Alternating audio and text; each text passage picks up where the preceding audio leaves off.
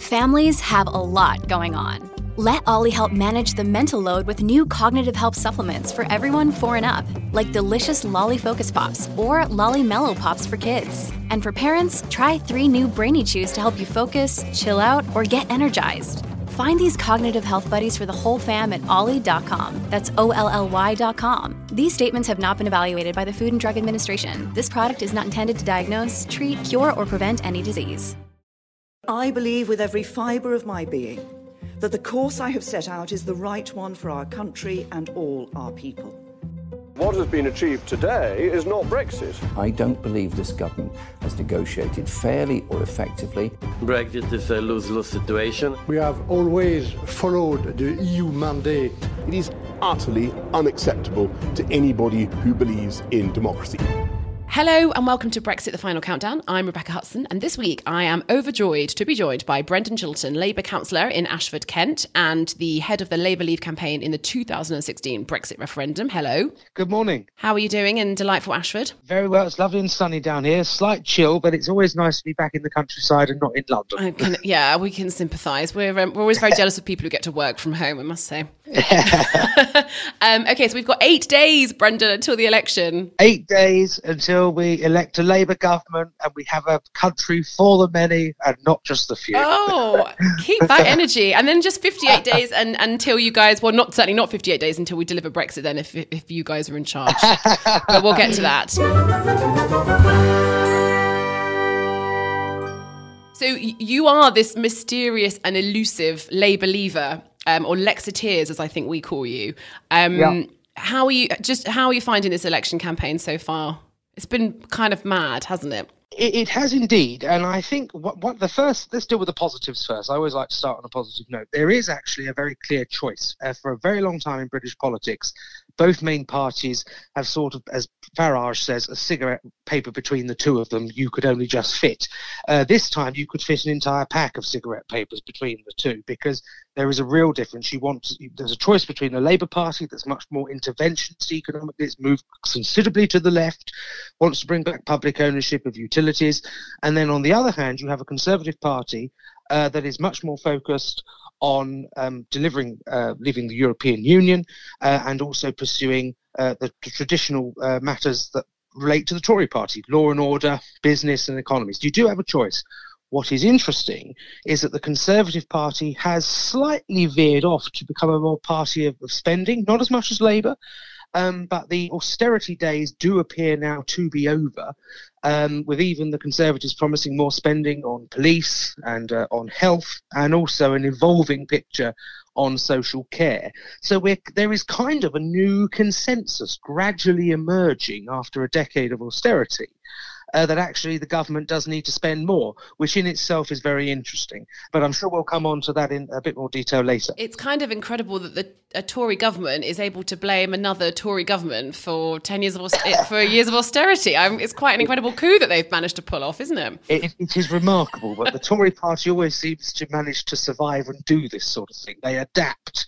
And to those of us on our side, we look on in some respects with envy that despite the 10 years of Conservative policies, as you say, they are presenting themselves as new Conservatives, as it were. Yeah, whereas you guys are kind of beaten up for things that happened under Prime Ministers from years ago. It's quite something. Absolutely, yeah. You'd think it was still Tony Blair at number 10, the way sometimes your policies are dredged up.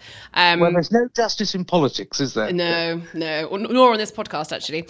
Okay, so you're saying big difference between the parties, but yeah, I mean, you touched on something kind of interesting there about how, and we were going to talk about later, but I think now is the time, about how the Tories maybe have taken some of the wind out of your sails by promising to spend money on the NHS. It's such an emotive subject for British voters, as you know.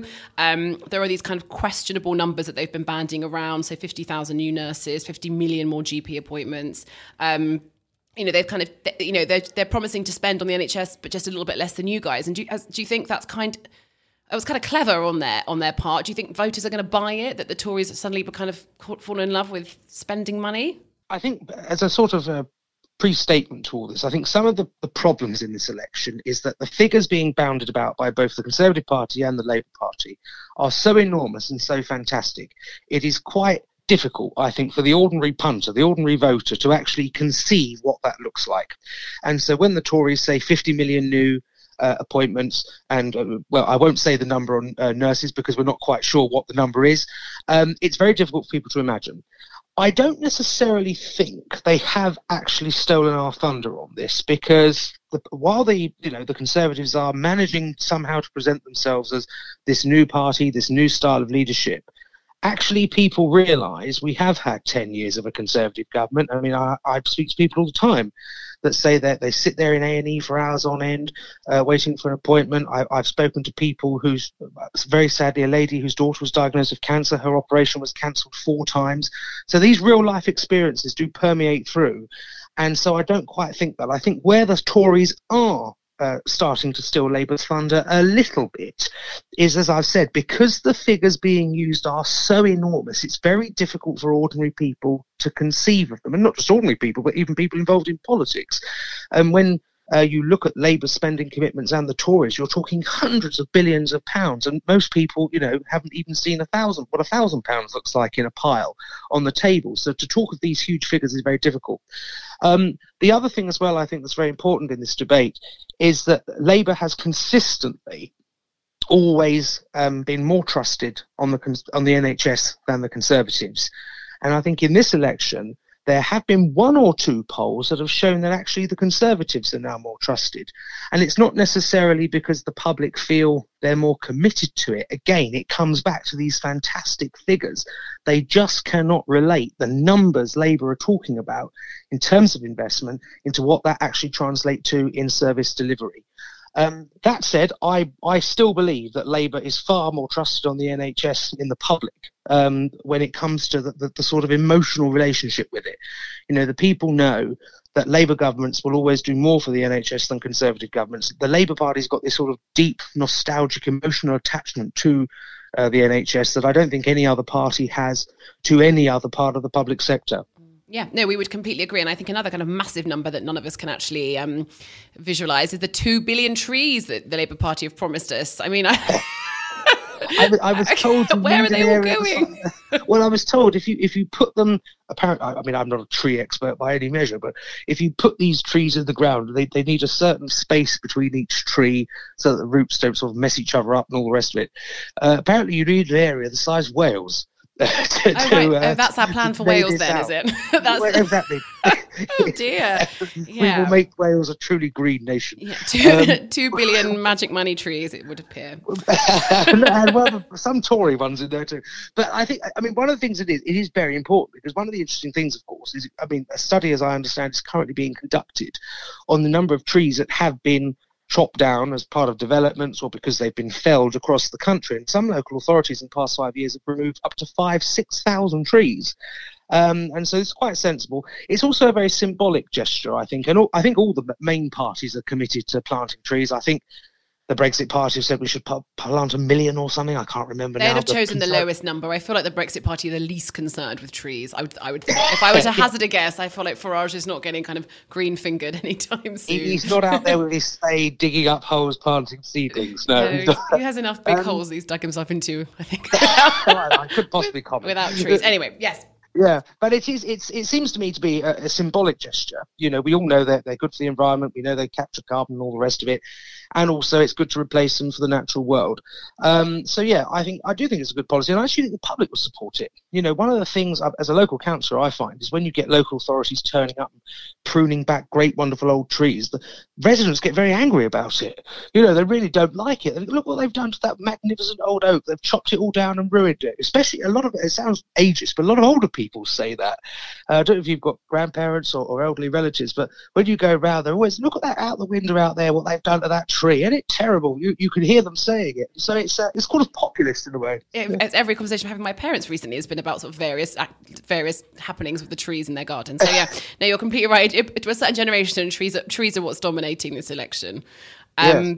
So you are a Lexiteer. Do you like that label? I don't mind. I'm a Lexiteer, Brexiteer, Democrat, whatever you want to call it. Whatever you want to call it. I mean, you're in a tricky bind, I think, as a Labour Brexiteer, as we've spoken about this podcast many times. I mean, if you want Brexit this election, surely you've got to vote for the Conservatives?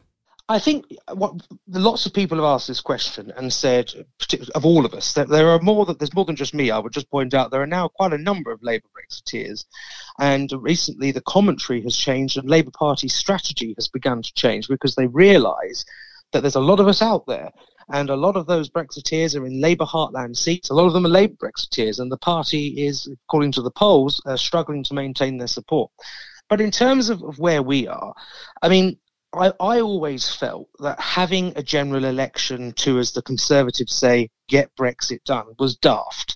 Because although it's the Tory line, I am yet to meet one Tory MP, and I meet a lot of them, despite being on the Labour side, that actually thinks this election is going to get Brexit done. Whatever happens on the 12th of December, if the Conservatives win by a majority, or even if they win by a small majority, by no measure is the date of the 31st of January certain. And that's because if you get a small Conservative majority, the ERG could play up and go, well, actually, because a lot of them privately are not happy with his deal at all. They could play up and say, we want a better deal or we want no deal. On the other hand, there are about 100 Tory MPs at present in the One Nation group, led by my own MP, actually, Damien Green, who went to Boris Johnson and said, under no circumstances do you put no deal in the manifesto, and he didn't. So if he gets a larger majority, they could play up. Of course, if we get a hung parliament, it's anything to play for. But in terms of my own position, I always think in a general election, although I am a Brexiteer and I want to use the phrase get Brexit done, I also want to see a Labour government because, frankly, I'm fed up of 10 years of Tory government where, I mean, I'm a school governor. I know every year my school is struggling to make ends meet. We have to fundraise to our parents. As a local councillor, I've seen the impact on social services and cuts to the housing departments and things like this as a result of government policy. Residents in my own ward on universal credit. There's a whole host of other issues that come into play in a general election that you have to consider. And I think looking at the two manifestos and looking at the two values of the main parties, that it is far better to elect a Labour government to deal with all those other issues in this general election. So would you rather then have just had one of the many votes last year that we had that were tabled, would you rather that one of the Tory Brexits had been passed this year in March 2019, or one of the sort of, Theresa May's deal or Boris's deal, that it would have been all dealt with, and then, like you say, we could have had this election on the glorious 12th of December and elected Labour government to deal with all the other things? Is that what you would have preferred? I mean, when Boris's deal came out, I was extremely critical of it. I was very, very unhappy with what it did to Northern Ireland. However, I did accept that was a transitional arrangement. And if I'd have been in the House of Commons, when Boris Johnson deal was put to the Commons, I would, on reflection, have now voted for it. There were 19 Labour MPs who voted for the deal. And it actually passed in the House of Commons. It got a majority. The unfortunate thing was the then subsequent timetabling of the thrashing out of the bill, as it were, through the various processes.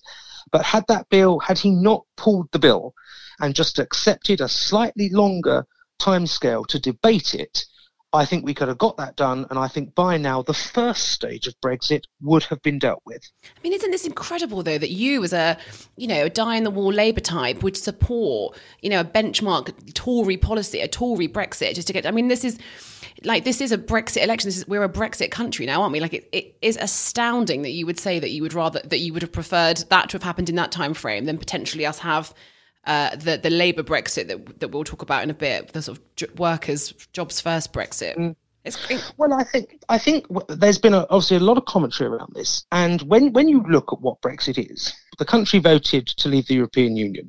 As we say, the detail of what leave looked like was not on the ballot, but at the same time, the detail of what remaining would look like was not on the ballot. For my mind, and I think in the mind of the overwhelming majority of Brexiteers, leaving the European Union means leaving all its political institutions, ending the jurisdiction of the court, leaving the single market, and leaving the customs union. You can only do that if then you will satisfy taking back control of laws, trade, money, and borders. So there's nothing Tory about that. There's nothing socialist about that. It just is a fact. And so when people say, oh, you're Labour and you're supporting a Tory Brexit deal, no, I'm just supporting what the people voted for. 5 million Labour voters supported that. And at the last general election, when Labour said that it would honour the outcome of the referendum, free movement would end, we're leaving the European Union, if you combine the Labour and Tory vote in 2017, 80% of the electorate supported that.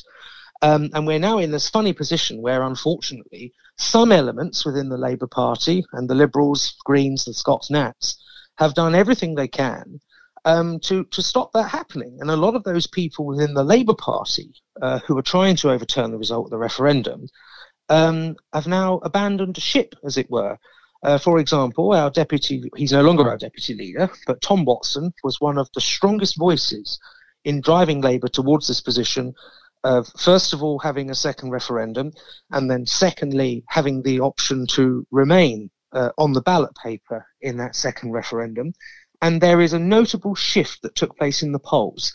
Once Labour, we had been behind in the polls for some time, since Boris became Prime Minister and also subsequently under May. But when we adopted that policy, there was a notable shift in the polls. And ever since we took that on, we have consistently been behind the Conservatives by a much greater margin than previously. Tom Watson led the Labour Party. You think it was You think it's Tom Watson's fault? No. I attribute it to him largely because he drove this policy, but other people too, like Keir Starmer, like Emily Thornberry, they have driven this policy up to the top, and now we are where we are. Labour MPs in the Midlands and in the North and in parts of Wales are getting results back from their constituencies on postal vote openings that are going, hang on a minute, this is looking quite tight. And a lot of these people are dying-the-wool Labour people, but who are now voting Conservative because they do not want a second referendum. And since the referendum, I've warned in God knows how many articles, some of them for your paper, that if Labour goes down this route, winning the subsequent election will be far more difficult. And we've gone down that route, and 8 days out from polling day, we are still behind in the polls. I mean, absolutely. I mean, what you're summing up here, though, is the total kind of bipolar nature of your party now, isn't it? Is that you are as much of the kind of quinoa on toast, tofu lovers of Islington as you are people like yourself and like you're talking about sort of like East and West Midlands, those northern constituents who did vote to leave. And so, I mean, so you would have been prepared to have kind of forsaken all your Islington comrades and you'd have stuck to a Brexit policy that meant we were out on the 31st of January at the expense of all those, delightfully well-turned-out people in North London. Well, I always the finest people are Brexiteers, in my opinion, and the we finest agree. Of the we agree. Are, but no, I'm going to go one further. The finest of the finest are the Labour Brexiteers. Well, you're pretty rare. You're rare, rare and complicated beasts. Very niche. But no, I mean, if I had no principle on this issue, and I was a party strategist sitting in central office. Prior to this election, I have to just simply look at the arithmetic. Labour's 20 most marginal seats, 80% of them voted Leave. Of the top 20 seats that we would need to gain to form a government or deprive the Tories of a majority, 75% of those voted to Leave. Just over 4.5 million of our voters in 2017 supported Leave, and a lot of them are spread across marginal seats and heartland seats. So as an electoral strategist, I would look at the battlefield before me in this election and go, a second referendum and Remain is not the direction I should be sending my troops in. I should be going, right, the battlefield is in the Leave heartland. The seats I need to win voted Leave, and I would suggest that going up streets in those Leave areas, a lot of them former industrial towns, a lot of them small towns in the south of England as well, places like Chatham and Medway on the North Kent coast, not far from me, and others such as Mansfield in the Midlands, going up that route and saying second referendum with the option to Remain is not necessarily going to deliver those seats. But I also would go back to 2017 and say, when Labour adopted a Brexit manifesto, and I know we're told that a lot of Liberals voted for us on the basis that they thought we would stop Brexit, and some Greens did too. The manifesto was explicit. It said we accept the outcome of the referendum, and it said freedom of movement would end. And during the course of that campaign, and subsequently, Labour leaders and figures in the party have said we would also need to leave the customs union. Barry Gardner, our shadow trade secretary, famously said that remaining in a customs union, but being outside of all the other institutions, would reduce Britain to the position of a vassal state. And people have listened to this and they've seen it. And as I say earlier on, there's nothing Tory about that. Labour was saying this just a few years ago.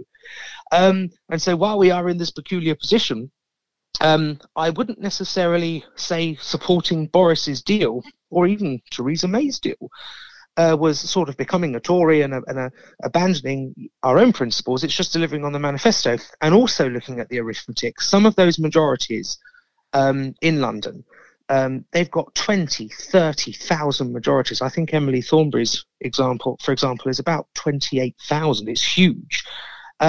We can afford to lose, frankly, 10,000 Remain voters in Islington to the Liberals or perhaps to the Greens. We cannot afford to lose 21 Leave voters in Dudley. And we cannot afford to lose 300 Leave voters in Ashfield. All of these are marginal. And so taking the principle of the matter out of it, if you just were a pure, pragmatic electoral strategist, any logic would tell you the people you need to win over are Leavers and not Remainers. Absolutely. And the NHS is such a central part of everyone's campaigns this time round. But I mean, as someone, and you've spoken already on this on the podcast about kind of the horrendous stories we hear about people who who are struggling with an overstretched NHS and the kind of very real impact that has. But isn't it the safest way to safeguard the NHS now is not to have Brexit, isn't it? Because we know, you can listen to Donald Trump all you want, but he tends to do the opposite of what he says. And it sounds like any free trade deal that we would enter into with the States would involve giving them access to our health service, and and then the subsequent impact that would have on drug price hikes and all that kind of stuff. So if this is an election about other stuff than Brexit, it's about safeguarding the NHS. Brexit compromises that. It can and it can't. And I'll say a little bit about this. Of course, first of all, I would say I wouldn't trust Donald Trump as far as I could swing him. And similarly with Boris Johnson, when he stands up and says, the NHS is not at risk for a trade deal. Well, the government has had meetings with the United States. What have they been discussing? So why vote for his? So why would you want his deal? Why would you want his Brexit if you can't trust him as far as you could swing him? Well, because I think the subsequent part of this is the point you make. This will be a negotiation. And when we go into any trade negotiation, the first thing the American negotiators and the British negotiators will do is sit down and agree precisely what is on the table. Now, the Americans, of course, will push for healthcare being on the table. And I imagine if we do a deal with the European Union, which I hope we will, they will obviously push for their agricultural products to be on the table. There's a whole host of issues that have to be negotiated. But I think the reality of trade negotiations, there's a good guy called David Henning, who is a trade expert. He's on the UK Exploratory Trade Council, looking at these precise things, has said, if we don't want the NHS to be on the table, it doesn't have to be on the table. We can simply say no. And the Americans might go, okay, fair enough. Then this is a particular sector you might be interested in, might not be. Now, of course, we know as a smaller country, and we are smaller, it will be much more difficult to bat for our side, as it were. But I think if you have a government that is determined, and if you have a government that is resolute, I think you can protect the NHS. Now, if you have a Labour government, the Labour Party has said, under no circumstances is it going to be on the table. And if that means you don't have a free trade deal with the United States, we won't have one. Because, of course, if you don't have those free trade deals, you simply revert to WTO arrangements. So even if we go into the negotiations with the United States and they say to us, you must have the NHS on the table, and we say no, and we don't get that free trade deal, we will still be trading with the United States, but under slightly more restrictive arrangements. But one of the kind of big selling points of Brexit has been that we'd be able to strike free from the institutions of the EU and, set up these, these highly competitive deals with the biggest nations outside of the EU, which include the States. If we're on WTO terms with the EU and the US, I mean, post-Brexit Britain is looking pretty bargain basement, isn't it? Well, of course, it's not the ideal position, and we would all prefer free trading arrangements with other countries. But when the British government goes in to negotiate, it is negotiating for the British people. And I think the British people would not accept or tolerate under any circumstances a dilution of their NHS as a public service free at the point of use for them. And I also don't think they would tolerate arrangements whereby insurance companies from America or indeed any other country would have access to our markets, which could push up prices on healthcare. That said, I think they'd be quite prepared to open the door on other issues. For example, if we could have infrastructure companies that come to the UK to improve our road and rail network, I wouldn't be opposed to that.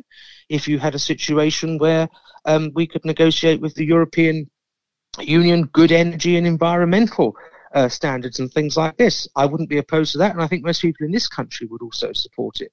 On tech, the British people, I'm sure, would love to have a far stronger relationship with countries such as Japan and Singapore and indeed Vietnam, where the tech industries there are booming. I saw you got very excited about their magnetic trains the other day. Yes, I did. Yes, well, it made me laugh. I said the dear old Chinese are building magnetic levitating trains, and we're arguing the toss over whether or not to have a train that goes slightly faster to Manchester. I mean, yeah. And that's not going to happen for another 20 years. I mean, we really have fallen behind on these matters. But I think, yeah, it is going to be difficult, and it's going to require a British government that's strong and resolute, that's got good negotiators, and I think we should be going around the world now, and we should have been going around the world since 2016. Frankly, yes, I'm going to say it, stealing other countries' negotiators, their top people, and saying, get over here and work for us. Because what you mean a free movement of talented people to freely work in the UK? Trade negotiators based on a points-based system. Oh, like they do in Australia, one of those. Yes. And actually, this is something where I think Dominic Cummings is absolutely right. I don't actually think he's this great strategist and genius that everyone says he is. But one of the things he recently wrote on his blog is if we go down that route of having a points-based immigration system where you determine what you need, perhaps annually in a vote in Parliament or something, it completely takes the toxicity out of the immigration debate. And I think that's something that all parties would relish. And there's nothing racist, of course, or discriminatory about saying you want to have the best and the brightest from across the whole world and not just from Europe.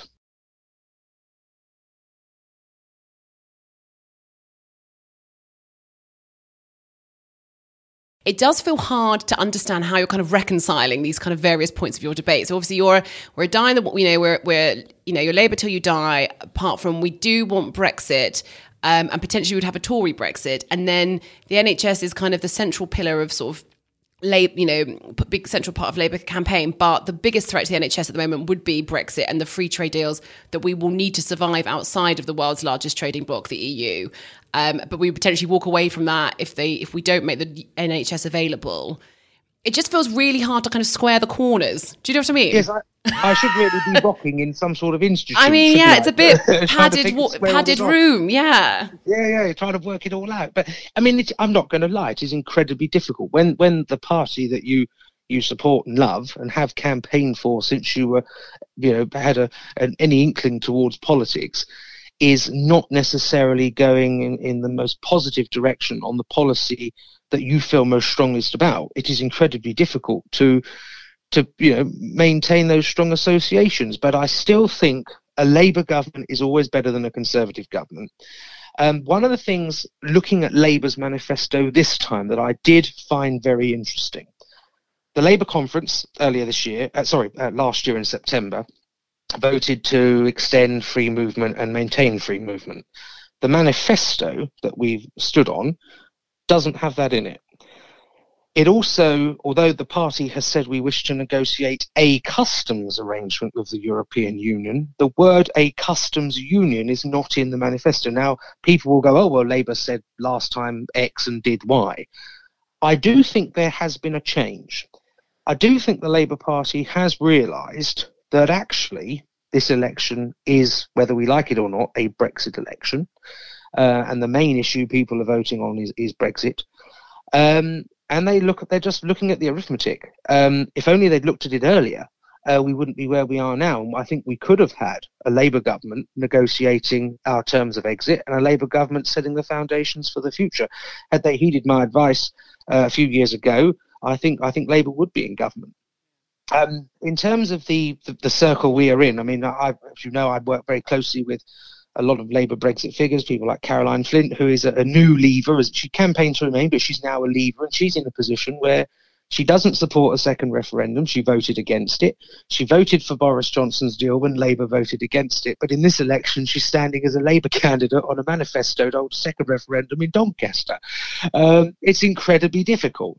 And you get all sorts of funny alliances and arrangements in this election. I mean, again, my own local MP is a Conservative, Damien Green. He was on the board of Britain Stronger in Europe, the official Remain campaign. He still is a Remainer.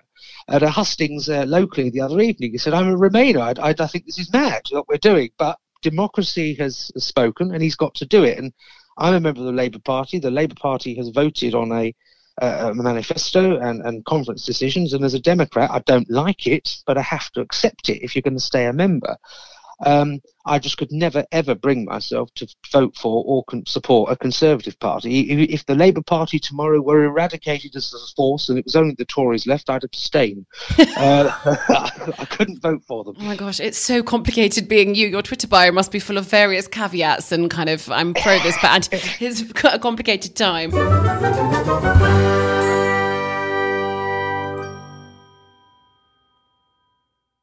Another issue that's obviously dogged the Labour Party for a very long time now has been its handling or mishandling of anti-Semitism from party members. And kind of in what I thought was a bit of a bizarre turn up yesterday on This Morning, it was Philip Schofield that was able to get Jeremy Corbyn to apologise for the first time during this election campaign for the heinous instances of anti-Semitism that we've witnessed. What's been your thoughts on the kind of Labour leadership's response to the anti-Semitism crisis, and are you concerned that this is a big issue on the doorstep and this is going to hold, and that it's an issue in the polls as well? Yes, I mean, I think the whole episode has been extremely unfortunate and regrettable, and I as a Labour member, I'm embarrassed and ashamed that we have the Equality and Human Rights Commission investigating our party into our handling of all this. I would simply say, in all my time as a member of the Labour Party and in the various stages of my involvement, meetings and events, I personally have never seen or witnessed anti-Semitism. However, as a non-Jewish person, I suppose it's quite difficult for me to identify it, because I wouldn't pick up necessarily on the nuances and the digs and the attacks that perhaps someone who is Jewish would. I'd always hope that if I did say something accidental, I'd be pulled up on it immediately and you say, you shouldn't say that, and I'd apologise. I do think the leadership's position on this and the handling of it has been weak. I think we had a process that was far too slow in dealing with complaints and responses. Elements of the Labour Party are still in denial that there's a problem on this, and I believe, I can't remember who it was, but someone said the other day that it had been manufactured to attack the leadership. Well, that's a perfect instance of anti-Semitism, isn't it? People denying its existence. Yeah. Yes, exactly. My own view is, if there is concrete evidence that someone has written or supported something that is anti-Semitic or racist in any way, automatic expulsion should be the measure. I wish Corbyn had come out a lot earlier and said, I apologise, because when you're sitting in an interview and you're asked, will you apologise for what's happened in your party over anti-Semitism or indeed any other matter, and you go, it's very unfortunate, all the rest of it, and then you're asked again and you sort of give a waffle answer again. It's just messy.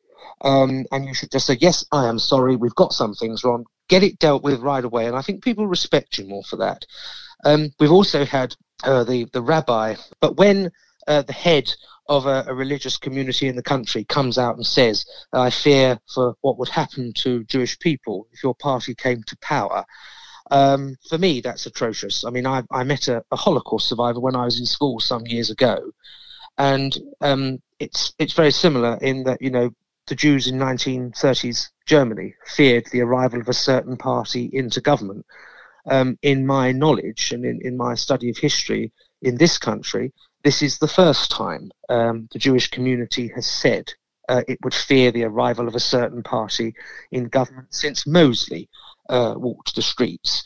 And that is a shameful incident. And whatever happens on December the 12th, I think the first mission of the Labour Party, whether it is in government or whether it is in opposition, is to reconcile relationships with the Jewish community, to have a formal reconciliation process, a big education process, and to actually really show the Jewish community, the various Jewish communities, that we're on their side and that this is their natural home, which the Labour Party always was.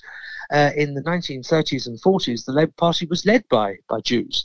And we need to get back to that, where they're at the heart of our party. Yeah, I think that's what makes it all the more, well, even more unacceptable, isn't it, is for them to feel betrayed by the party that had been their sort of natural home. It's quite remarkable.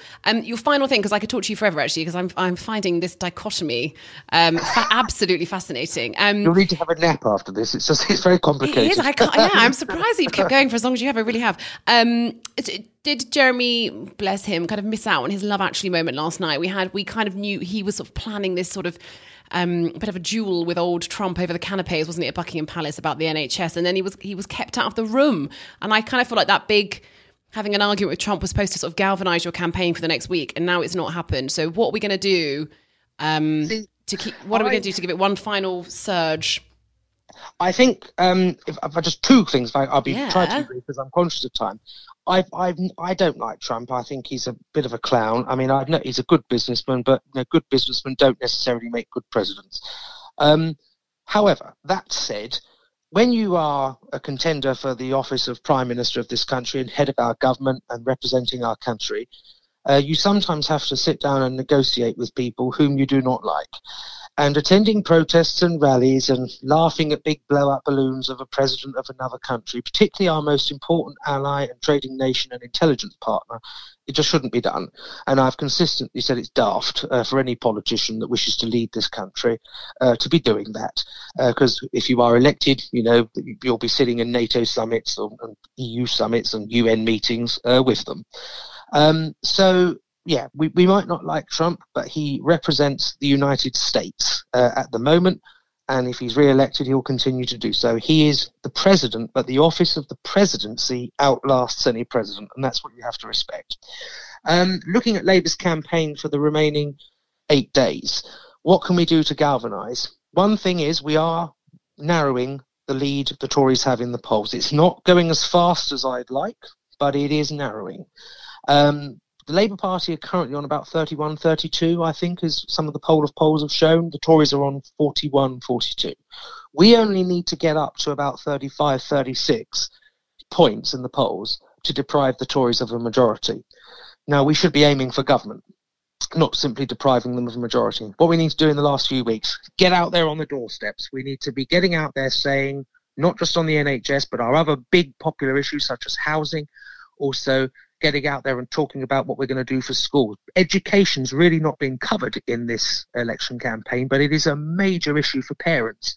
Loads of parents are getting letters sent home all the time saying, can you help the school fund this? Can you help the school fund that? Get out there and talk about those issues. We can turn it around.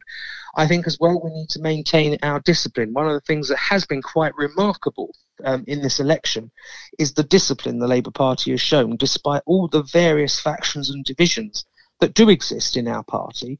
It has been, on the whole, united. I think you can only say that though because you've hidden Keir Starmer and Emily Thornberry and Dan Abbott. They've all been taken off the rotation. They're not on television anymore. He's incredibly busy campaigning. You've sent them all. You've all sent them somewhere. They're incredibly busy campaigning. I'm sure that's what it is. In St Pancras and in Islington South. Because they're very key seats, and it's vital that they're there. Okay.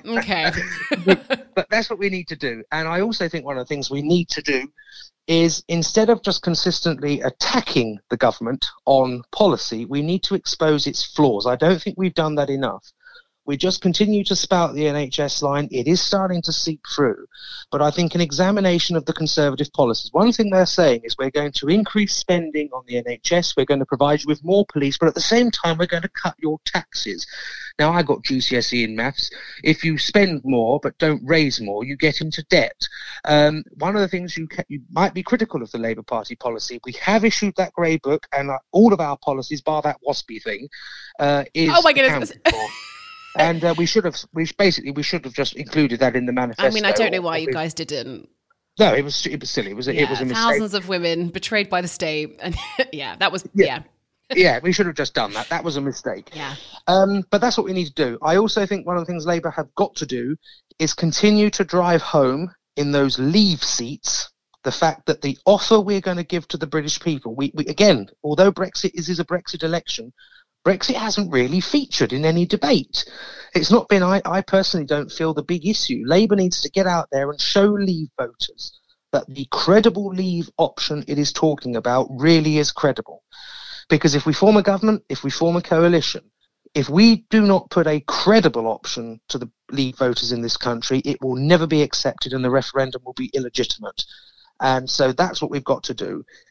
I'm going to make a prediction. Yeah. I'm going to say hung Parliament. I'm not going to say Tory majority. Okay. Oh, but doesn't bode well for your Brexit ambitions, does it? So it'll be next time we speak to you, it'll be a second referendum. We'll speak in 10, 20, 30 years' time. We'll still be going, if only we'd done X, Y, and Z, we'd got Brexit done. But I think that's what's going to happen, because judging from MPs I know in the Midlands and the North, in some of these marginal seats, yes, the Tories have experienced a surge, but actually the big issue for them has been the Brexit Party continuing to stand. Because while the Brexit Party obviously damaged Labour with our Leave voters, they take more Tory voters, and so we could find in this election that the champions of Brexit, as it were, the most valiant knights of all in the Brexit Party, actually are the ones that cost Brexit in their interpretation. I think you're the knight of Brexit, truly. I hope that the Labour Party have got plans to sort of ship you out all over the country and do a bit of last minute campaigning to try and close this gap in those Labour Leave seats, because I think you've nailed the apocryphal nature of that argument very well. So thank you. Not a problem. It's been a pleasure. Good luck, and hopefully, I kind of hope you're wrong with the hung Parliament, because I think we need this all cleared up. But we will speak to you in the new year, as we decipher what happens next with Brexit. Thank you so much, Brendan. Well done for making it to the end of an episode of Brexit: The Final Countdown. If you're still enjoying the countdown, you can subscribe for free, and if you're really enjoying the countdown, you can also leave us a review.